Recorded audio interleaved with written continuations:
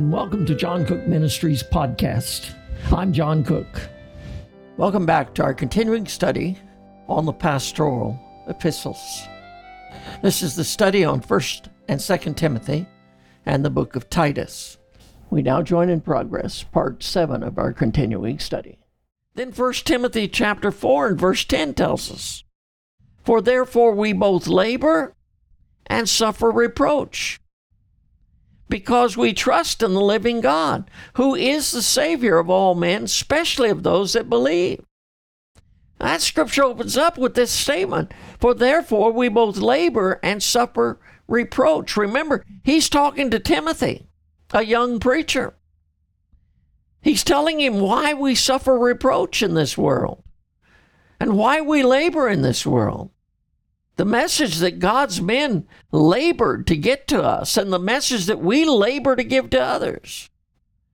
The message that we suffer reproach from this world. Listen, if you give men what the world says, you won't have any problem with the world.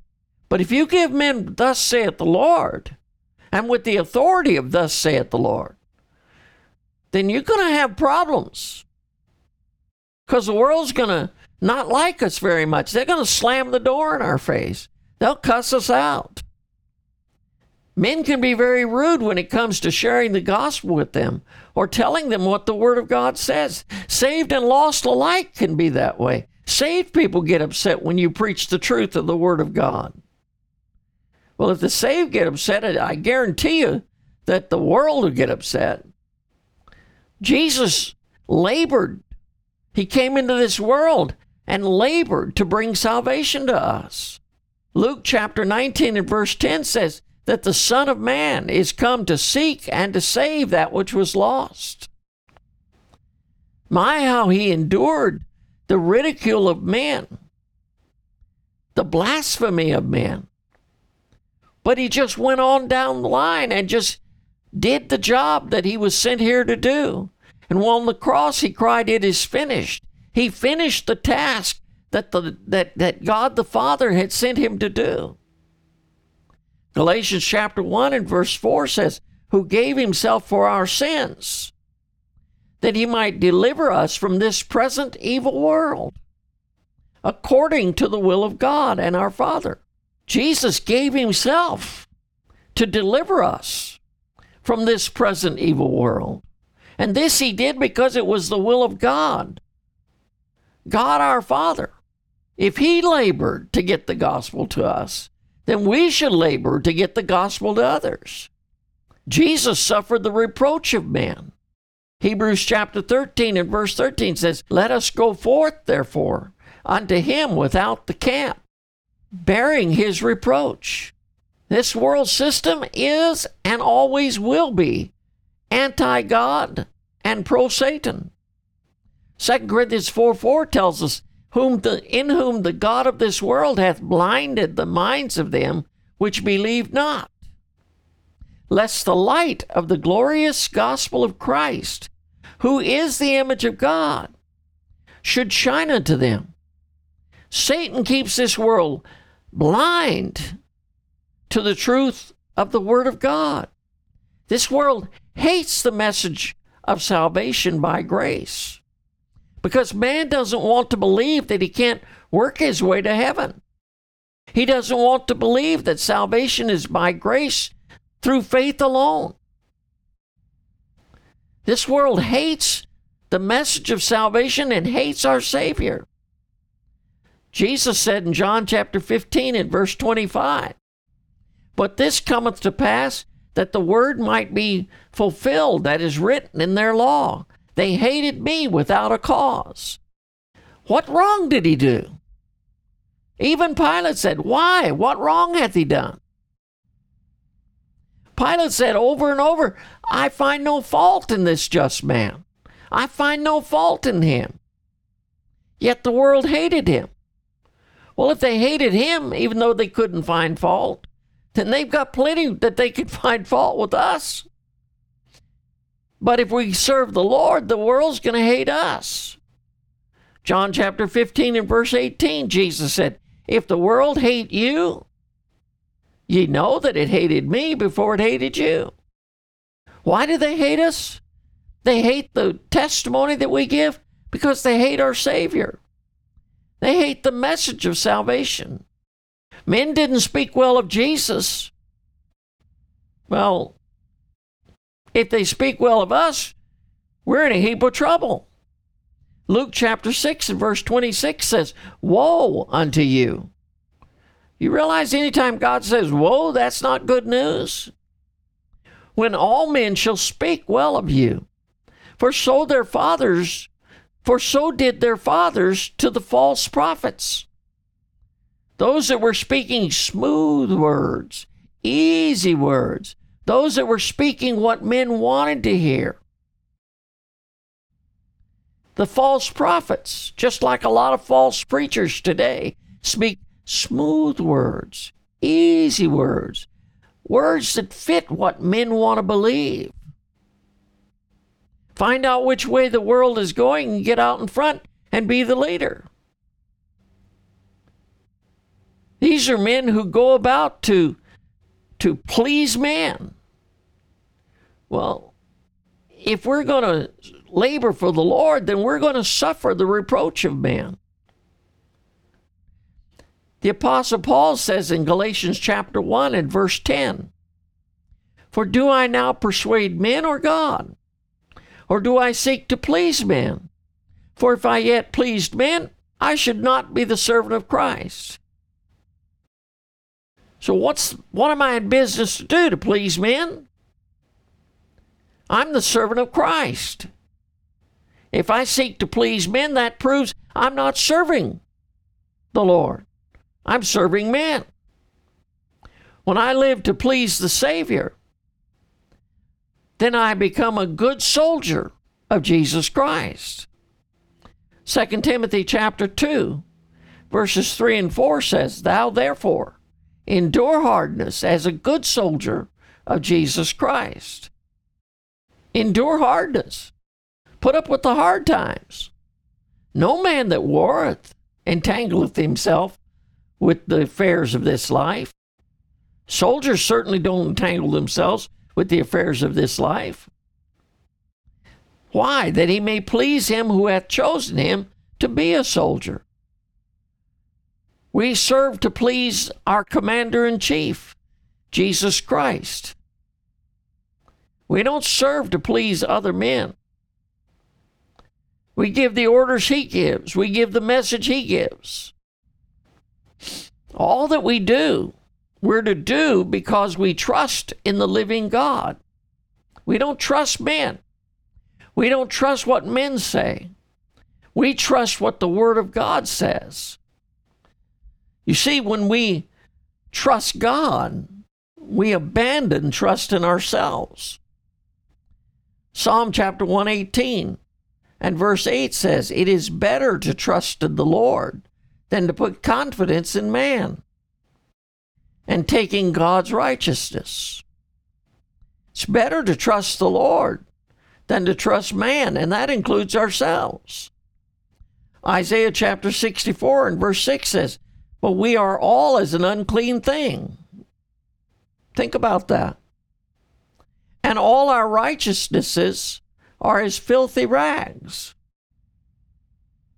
Not a very good view of man, is it?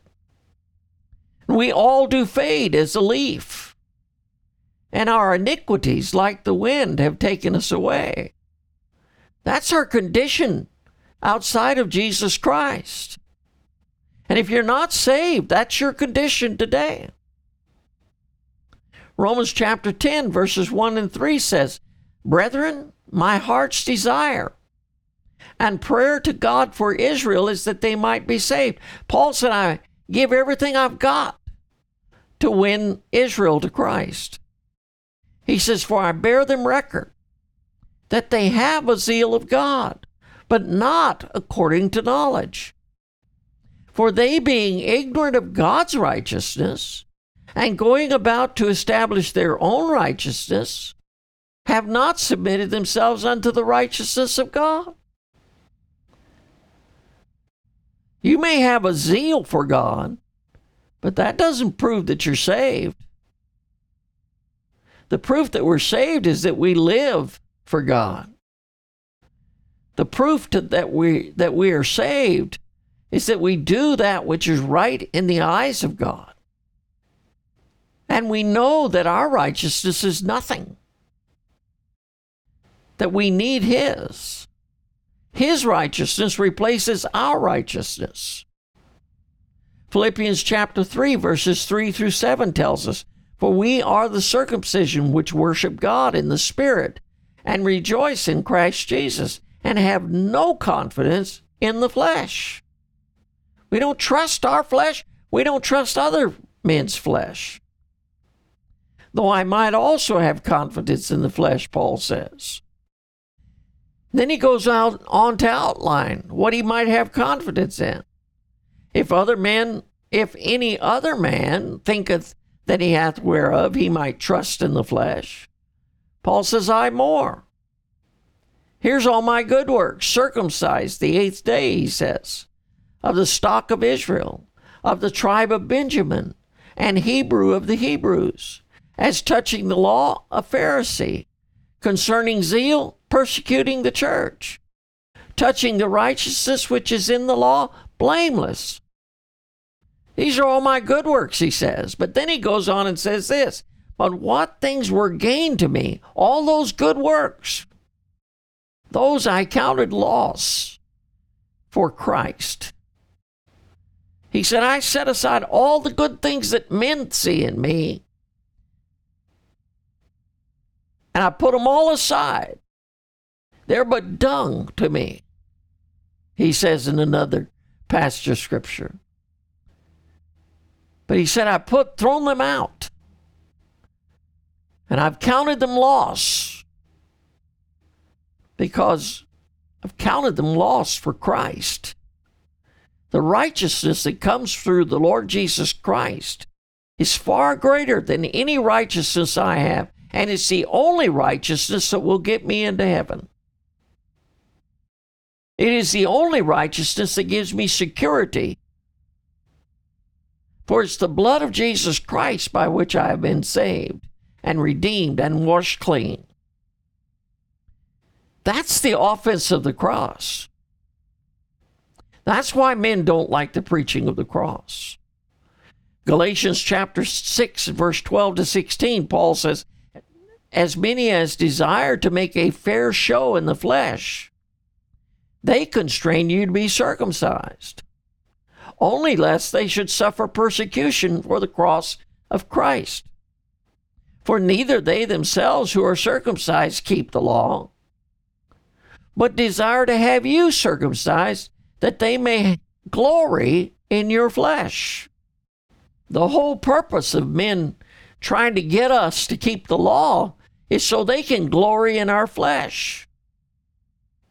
But God forbid, Paul says, that I should glory, save in the cross of our Lord Jesus Christ. He said, "I'm going to glory, but I'll glory in the cross of our Lord Jesus Christ, by whom the world is crucified unto me, and I unto the world. For in Christ Jesus neither circumcision availeth anything, nor uncircumcision, but a new creature. And as many as walk according to this rule, peace be on them and mercy, and upon the Israel of God." Those that walk according to this rule, that the cross of Christ is what I glory in. Those that walk according to this rule, that in the cross I have been crucified to the world, and the world has been crucified to me. Well, those that walk in that rule, there's peace and mercy from God. Man prefers a system that is a system of works rather than a system of faith, because man wants to save himself, so his flesh looks good. But it's when you realize your flesh is no good, and only what Jesus Christ has done is worth anything. He goes on to say, who is the Savior, speaking of Jesus Christ, of all men. Jesus Christ is the Savior of all men. This cancels out Calvinism. Well, you say, why? Because he says he's the Savior of all men. Not just the elect, but all men. Now, you can argue that that means only the elect. But that's not what it says. Did you get that? The living God is the Savior of all men, and there is no other Savior than He. Isaiah chapter 45 and verse 21 says, "Tell ye and bring them near. Yea, let them take counsel together. Who hath declared this from ancient times? Who's told us ahead of time what's going to happen? Who hath told it from that time?" He says, "Have not I the Lord?" You know it because God's revealed it. And he says, "And there is no God else beside me." That means there's no other God than the God of heaven and earth. The God of Israel, the God of Abraham and Isaac and Jacob. There is no other God beside him. He says, "A just God and a Savior, and there is none beside me." The only way of salvation is through the way that God has ordained, and that's through our Lord Jesus Christ. Acts chapter 4 and verse 12 says, "Neither is there salvation in any other. For there is none other name under heaven given among men whereby we," get it now, don't miss it, "whereby we must be saved." Only through the Lord Jesus Christ is there salvation. Outside of him, there is no salvation. Potentially, he has paid the debt for all men. 1 John chapter 2 and verse 2 says, "He is the propitiation for our sins, and not for ours only, but for the sins of the whole world." So on the cross of Calvary, Jesus paid the debt with his blood, not only for my sin, not only for the sins of everybody who's believed on him, but for the sins of the whole world. That again cancels out your Calvinism. Now you can argue again that means the whole elect world, but that's not what it says. Potentially then, salvation is available to all men, but it's only effective in those that believe. Acts chapter 16, verse 30 and 31. The Philippian jailer brings Paul and Silas out and says, "Sirs, what must I do to be saved?" And they said, "Believe on the Lord Jesus Christ, and thou shalt be saved, and thy house." Now, what happens if you don't believe on the Lord Jesus Christ? John chapter 3 tells us that the wrath of God abides on us when we don't believe on the Lord Jesus Christ. The wrath of God abides on us 24 hours a day, 7 days a week, month in and month out, year after year after year, and right on into eternity, if we don't trust Christ. Acts chapter 13 and verse 38 through 39. The scripture says, "Be it known unto you, therefore, men and brethren, that through this man, Jesus Christ, is preached unto you the forgiveness of sins. And by him, all that believe are justified from all things from which ye could not be justified by the law of Moses." I was just talking last night to my son, the pastor of our church. And I was telling him it's an amazing thing. There were some things in the Old Testament that men could not be forgiven for. But in the New Testament, we can be forgiven. Not only are we forgiven, but justified. The moment we trust Christ, we are justified by the blood of Jesus Christ. And we're justified from all things. John 5 and verse 24 says, Verily, verily, I say unto you, he that heareth my word and believeth on him that sent me hath everlasting life, and shall not come into condemnation, but is passed from death unto life. Since I believed on the Lord Jesus Christ, I have passed from death unto life. If you've believed upon the Lord Jesus Christ, you have passed from death unto life. If you haven't trusted Christ, you're yet dead in your sins. And according to the book of Ephesians, without hope, without God, only in Jesus Christ do we have hope. Only through Jesus Christ are we accepted by God. John chapter 1, verses 11 through 13 tells us that Jesus came unto his own, and his own received him not. But as many as received him, to them gave he power to become the sons of God, even to them that believe on his name. That even to them that believe takes the believe and shoves it right out in front of receiving him. Because if you don't believe on him, how can you receive him? Then he goes on and says, which were born. When we receive him, we are born, not of blood, nor the will of the flesh, nor the will of man, but of God. We become God's child. We have been born again, just as Jesus said, ye must be born again. 1 John chapter 5, verses 10 through 13 tells us, he that believeth on the Son of God hath the witness in himself. He that believeth not God hath made him a liar. He's made God a liar, because he believeth not the record that God gave of his Son. Why have you made God a liar? Because you don't believe the record that God gave of his Son. Well, what's that record? Well, this is the record, that God hath given to us eternal life, and that life is in his Son. If you want that eternal life, you've got to have the Son. In fact, he goes on to say, he that hath the Son of God hath life. That's eternal life, remember. He that hath not the Son of God hath not eternal life.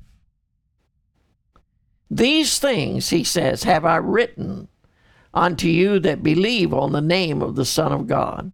These are written to believers, that ye may know that ye have eternal life, and that ye may believe on the name of the Son of God. God wants me to know I'm saved and keep trusting the Savior. Hey, this is John Cook again. Thank you for listening to the John Cook Ministries podcast on the pastoral epistles. Before you hit that exit button, how about take some time and leave us a comment? Or maybe a prayer request, or what question do you have that we might be able to answer for you? Let us know how we can help you. And don't forget to subscribe to the John Cook Ministries podcast, and you will get the next lesson just as soon as it is released. Well, we'll say goodbye for now. God bless.